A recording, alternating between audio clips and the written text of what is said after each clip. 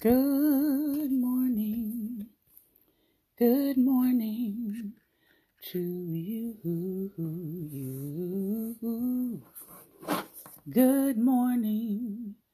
Good morning to you.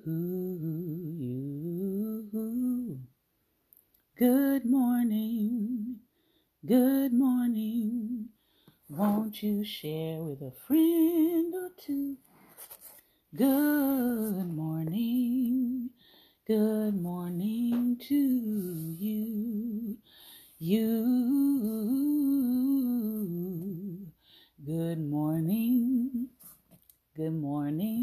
morning to you.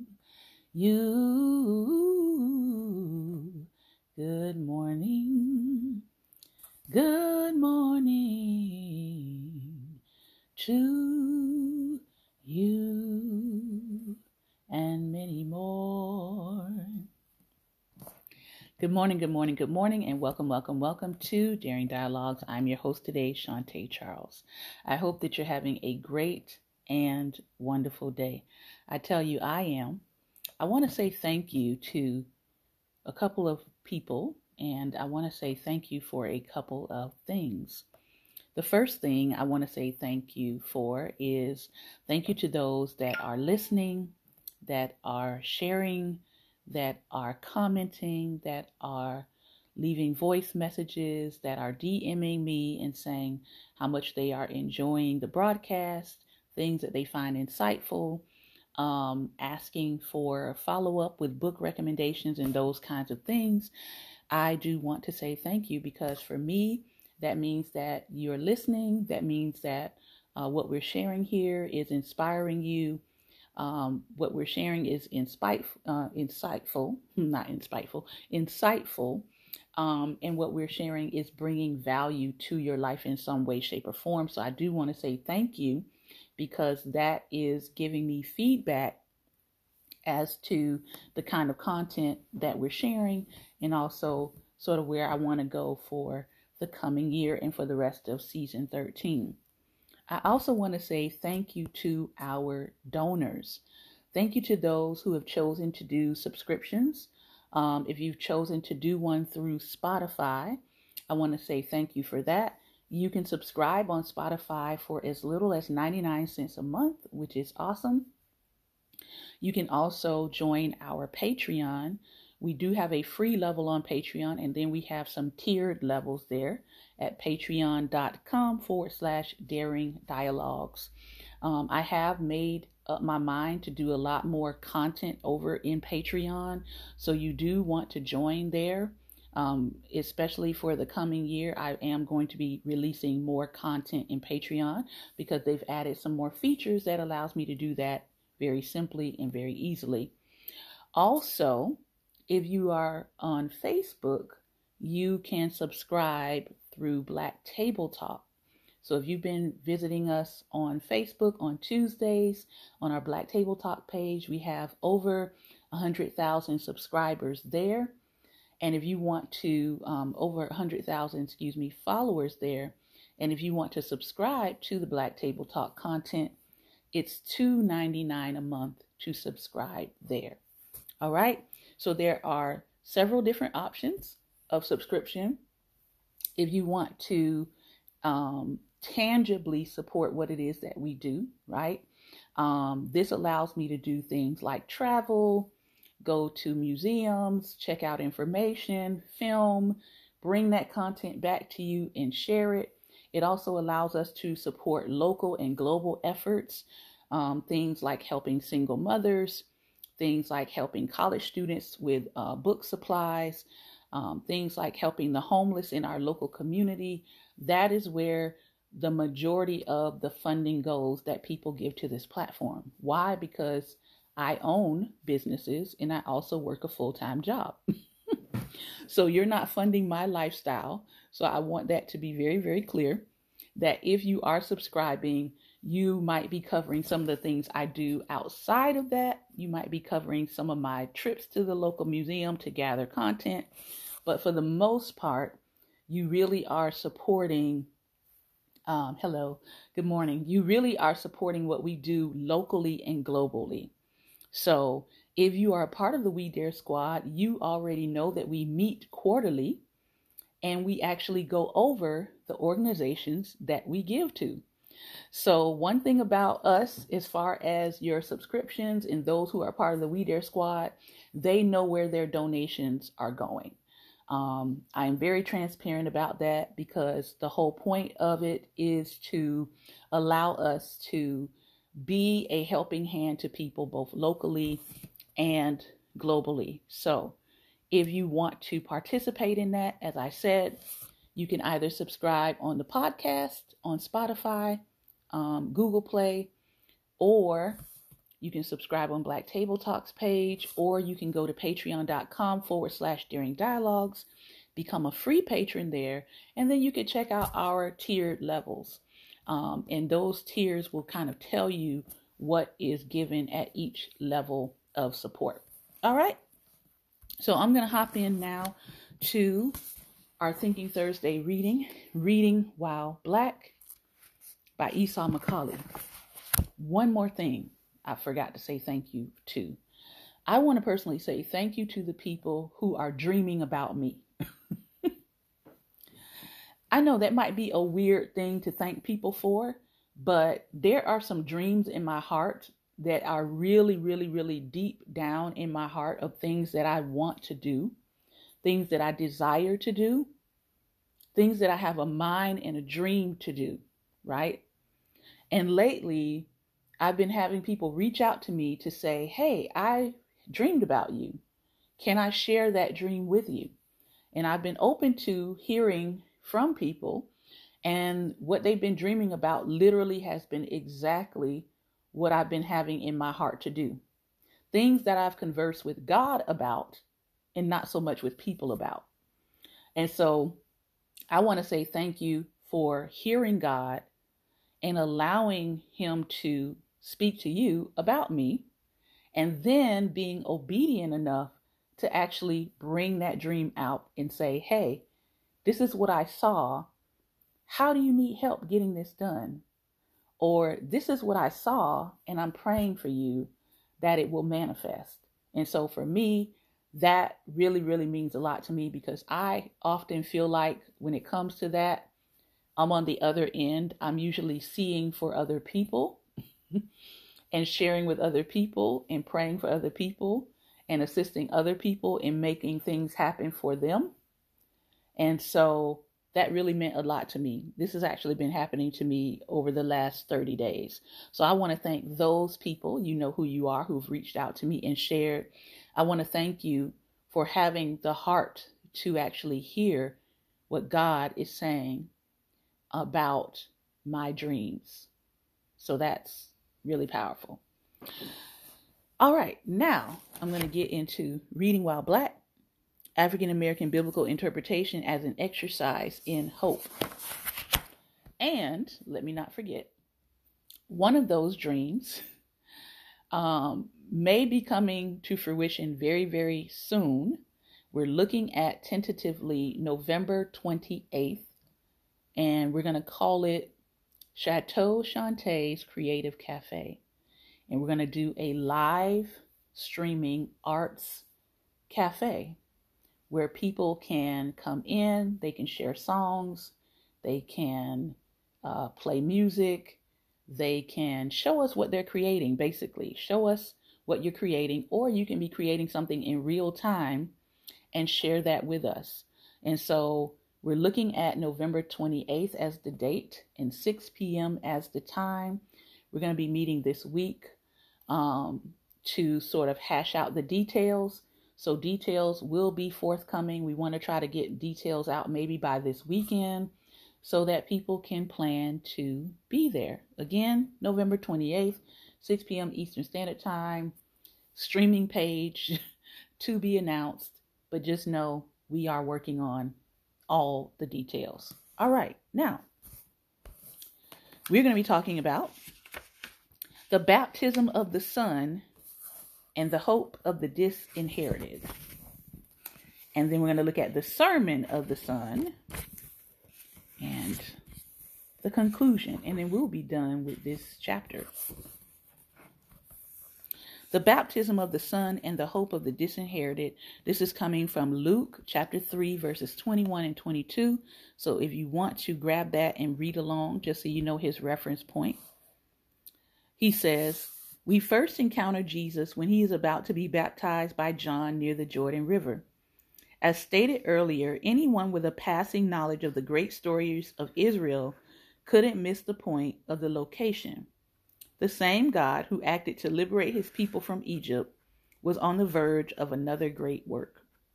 John and Jesus' ministry takes place in the shadow of the Exodus, and therefore the black hermeneutical practice of highlighting the Exodus is thereby vindicated. God did not choose the Egyptians, he chose the enslaved, and this is the story evoked as Jesus begins his ministry. What does God tell us at Jesus' baptism? He calls Jesus my son, the beloved. A lot of times I use the word dearly beloved for that same reason, that we are God's beloved, that we are God's children. So I generally say it not as a way to be like sarcastic or anything like that, because I know sometimes people say beloved, but they're being sarcastic. No.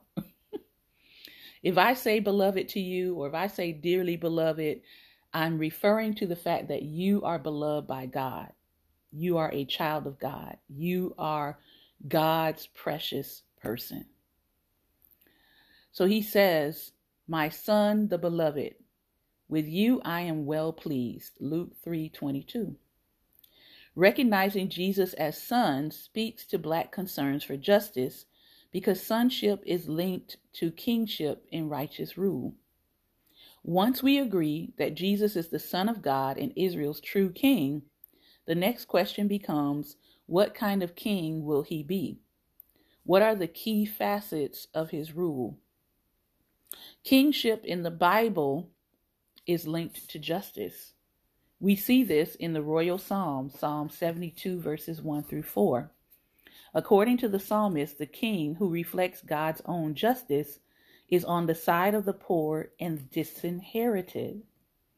Jesus' kingly sonship is inseparable from God's justice because Israel's king cares for the poor. Or rather, the kings that God sent cared for the poor.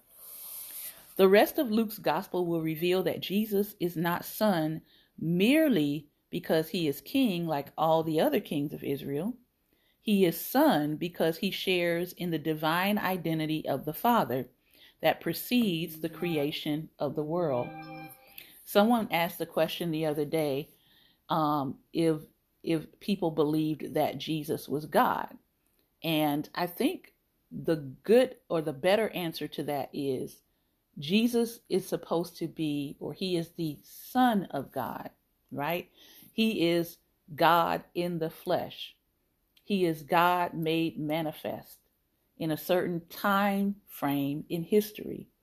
He was a real person, according to historians of the time, who did not even believe in Christianity, but they knew that Jesus existed and Jesus was a real person. And so he is described, right? So who is Jesus? He's the Son of God. He's God in the flesh. As the scripture says, he's the Word made flesh. When God decided to come down and relate to his creation, he came in the form of Jesus the Christ, his Son. The Sermon of the Son, Luke 4:15 through 20. Following Jesus' baptism, he is led by the Spirit into the wilderness to be tempted by Satan, or Satan, the adversary. We are again in the world of the Exodus. When Israel is tested in the wilderness, she fails and abandons the God who saves us. Jesus, by contrast, remains true to God by showing his commitment to the scriptures in Luke 4:1 through 13. 3 times, Jesus responds to Satan's temptation by quoting Deuteronomy, the text given to Israel on the verge of their entry into the promised land. By citing Deuteronomy, Jesus sets the stage for his first sermon in Nazareth to be heard as the greater law. They are words for the formerly enslaved on the verge of receiving God's promises. One more point needs to be made here as it specifically relates to Black Christian biblical interpretation. In chapter 1, I argued that all theology is canonical and that everyone who attempts to think about the Bible must place the variety of biblical texts in some kind of order, understanding one in light of others. This isn't unique to Black Christians. Everyone does it. The question isn't always which account of Christianity uses the Bible. The question is which does justice to as much of the biblical witness as possible. There are uses of Scripture that utter a false testimony about God. I mean, look around. Boy, that needs to be a whole billboard. There are uses of Scripture that utter a false testimony about God. Raise your hand or put some hearts on the screen if you have seen lately people using Scripture to give a false testimony or impression of who God is and what God's character is. Like, I've seen it so much lately that I'm just like, I need to regenerate brain cells from the way that people are using Scripture to justify whatever they believe or whoever they want to attack or whatever doctrine they want to, demand that people follow. I saw a clip, somebody put up a clip of a minister the other day saying that, the stars and the universe is evil and demonic. And I'm like, but you do realize we live in a universe, right? You do realize that we live in the Milky Way, one tiny galaxy among millions, right? The stars are evil, the stars are demonic. You do realize that the Magi, the wise men, if it was not for the stars, they wouldn't have known when to look for Jesus, and they wouldn't have known where to look for Jesus. And we would still be clueless to this day that Christ had been born. Yeah. So sometimes we're shouting about things and we're saying amen to things that don't actually make sense. They weren't worshiping the stars. They were using the stars to give them information about the Messiah. That's it. The writer here says, this is what we see in Satan's use of Scripture in the wilderness.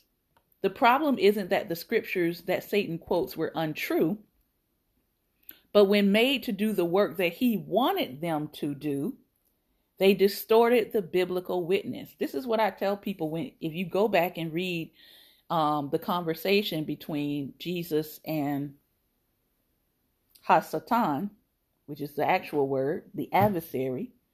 Okay, when you go back and read that, if you look at what he's saying to Jesus and you study what he's saying to Jesus, you can see how he's twisting the Scriptures. And Jesus catches him every time and rightly divides the word by giving a counter verse to what he's trying to twist. The writer here says, this is my claim about the slave master exegesis of the antebellum South. The slave master arrangement of biblical material bore false witness about God. This remains true of quotations of the Bible in our own day that challenge our commitment to the refugee, the poor, and the disinherited. But we have wandered far from the wilderness of first century Judea. Luke's point is plain enough. Jesus triumphs where corporate Israel failed. Following his victory over temptation in the wilderness, Jesus arrives in Nazareth and delivers his first sermon. Jesus stands to read in the synagogue, and he is given the scroll for the prophet Isaiah. Providence had this book as the assigned text But Jesus chose which portion of the text to read. If you've ever been in a synagogue or attended a synagogue service, you know that this is true, right? They have a text that they're supposed to read, but the person can choose out of the text what to read. Luke records a conflation of Isaiah 61:1 and Isaiah 58:6.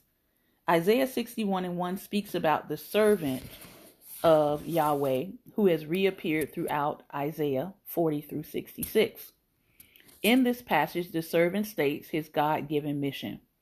The Spirit of the Lord God is upon me, because the Lord has anointed me. He has sent me to bring good news to the oppressed, to bind up the brokenhearted, to proclaim liberty to the captives, and release to the prisoners. Now, for people who say that the Spirit of the Lord God is on them, they need to be asking themselves, am I anointed? Am I bringing good news to the oppressed? Is anybody's broken heart being bound up, or is it being wounded further? And am I proclaiming liberty to people who are held captive? Am I proclaiming release to people who feel like prisoners? Isaiah 58:6, also alluded to by Jesus during his sermon, occurs in the context of God's critique of the false religiosity of Israel. Why do we fast, but you do not see? I don't know about you, but I pay attention to people who are always praying and fasting and then always messy. Always doing the exact opposite of love, joy, peace, goodness, gentleness, meekness, self-control. But you're always praying and you're always fasting. You're always having a prayer conference. You're always having a fasting something. That is called false religiosity. I'm not going to it. I'm just trying to be honest with people today. I'm not going to it. Because I see you and your fruit tells me that it's false religiosity. Why humble ourselves, but you do not notice? Look, you serve your own interest on your fasting day and oppress all your workers. Is such the fast that I choose, a day to humble oneself? Is it to bow down the head like a bulrush and to lie in sackcloth and ashes? Will you call this a fast, a day acceptable to the Lord? Is not this the fast that I choose, to loose the bonds of injustice, to undo the yokes, to let the oppressed go free, and to break every yoke? God says that is what a fast is for. A fast is not just for you to lose weight. A fast is supposed to be about freeing people from injustice. A fast is not supposed to be about you getting a car. A fast is supposed to be about letting the oppressed go free. A fast is not about increasing your bank account. A fast is about breaking every yoke of bondage. So, if you're going to fast, make sure you understand the purposes of fasting. If you're going to diet, that's a different thing. If you're going to fast, understand the purposes of fasting. What do these two texts as central pillars of Jesus' ministry mean for Black Christians? First, Jesus preaches the gospel to the poor. The brokenhearted are healed, and those in bondage are set free. This shows that those whom society has declared secondary receive the place of priority in the kingdom. In a society where Black lives have been historically undervalued, we can know that we have an advocate in the person of Christ. This theme of God's value of the undervalued, highlighted by Jesus, runs right through the New Testament.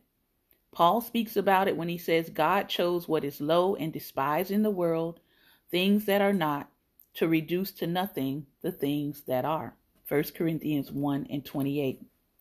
James argues much of the same in his letter when he says, "Listen, my beloved brothers and sisters, has not God chosen the poor in the world to be rich in faith and to be heirs of the kingdom that he has promised to those who love him. James 2 and 5. Jesus' reading of the Israelite prophetic tradition becomes paradigmatic for the church. Isaiah 61 and 1, as a central pillar of Jesus' ministry philosophy, tells the Black Christian that neither slavery, nor Jim Crow, nor housing discrimination, nor loan discrimination, nor any other weapon influences God's love for them. In fact, it is just the opposite. God displays his glory precisely in rejecting the value systems posed by the world.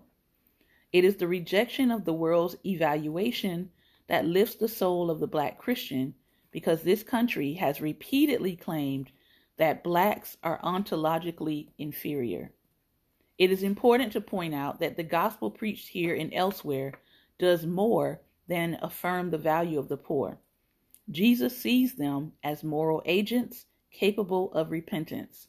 Stated differently, it is often stated that good news for the poor is bread or a job or political freedom. That is true in as far as it goes. But Jesus also cared about the spiritual lives of the poor. He saw them as bodies and souls. His call to repent acknowledges the fact that their poverty doesn't remove their agency. The poor are capable of sin and repentance. Repentance means that even if they remain poor, they can do so as a different person. Remember, repent doesn't mean turn from sin. Repent means metanoia, or it means to change your mind. And guess what happens when we start changing our minds and thinking more like Christ? Somehow that tends to go in correlation to the other scripture where the apostle says, I would that they may as prosper and be in good health, even as their soul prospers. So a lot of times when people change their mind, they're changing their way of being, they're changing their thoughts, they're changing their processes, they're changing their environment, they're changing how they think in all areas of their life, they start to see improvement. The enslaved recognize this. We see this on page after page of their testimony. Yes, they longed for actual freedom, but they also rejoiced in the change that was wrought in their lives by the advent of God within them. Even though many of them did not see physical freedom, they still had spiritual freedom, with the hope that this would not always be the case for their descendants. And look at where we are today. Now, we have some measure of physical freedom, and many of us have a measure of spiritual freedom, but we still have some who are still bound in their minds that still need to be free. The second Isaiah allusion included in Jesus' first sermon, Isaiah 58 verse 6, prevents us from too much focus on the poor as moral agents to the exclusion of the fact that they are actually poor. Isaiah 58 1 through 6 lambasts a fake religiosity that is more concerned with ritual than transforming the lived situation of the poor. According to Isaiah, true practice of religion ought to result in concrete change, the breaking of yokes. He does not mean the occasional private act of liberation, but to break the chains of injustice. What could this mean other than a transformation of the structures of society that trap people in hopelessness? Jesus has in mind the creation of a different type of world. Jesus' ministry and the kingdom that he embodies involve nothing less than the creation of a new world in which the marginalized are healed spiritually, they're healed economically, they're healed psychologically.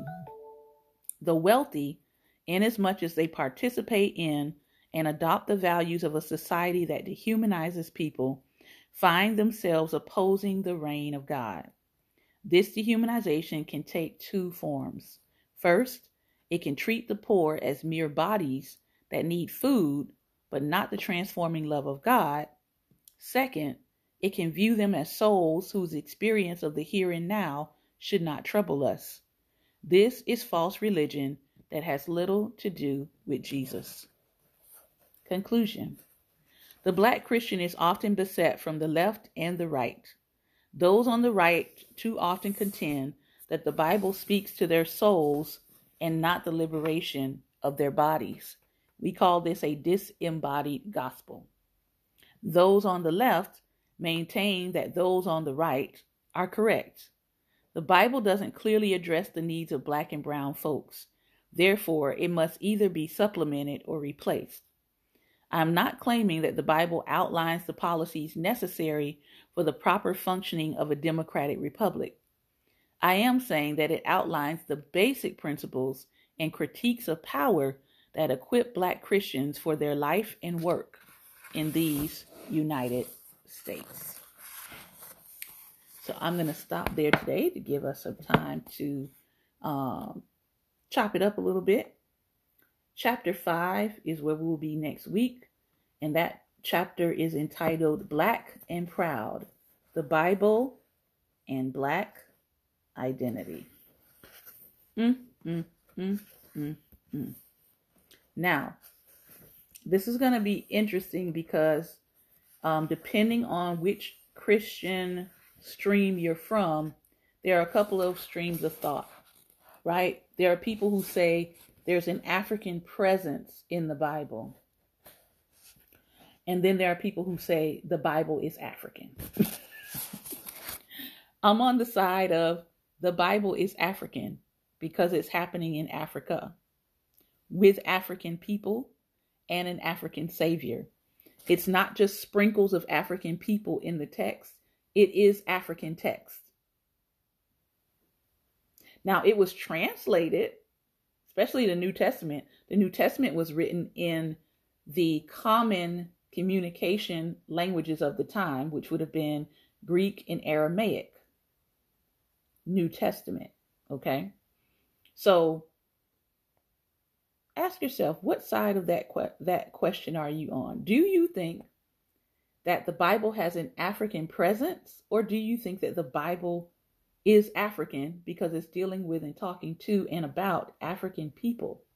Now, are there Romans? Yes, there are Romans and there are also Greeks, and there are Hellenistic Greeks. I teach on all this professionally, by the way. But the text is not primarily about Rome. It's not primarily about the Greeks. It's not primarily about the Hellenistic Greeks. The text is about the Hebrews, and the Hebrews are Africans. Something to think about. All right. If you have been listening by Google Play or Spotify, I want to thank you again for your time and your attention. Remember, light is the most daring opposition to darkness, so continue to go out and be light. Take care, be well, and be light.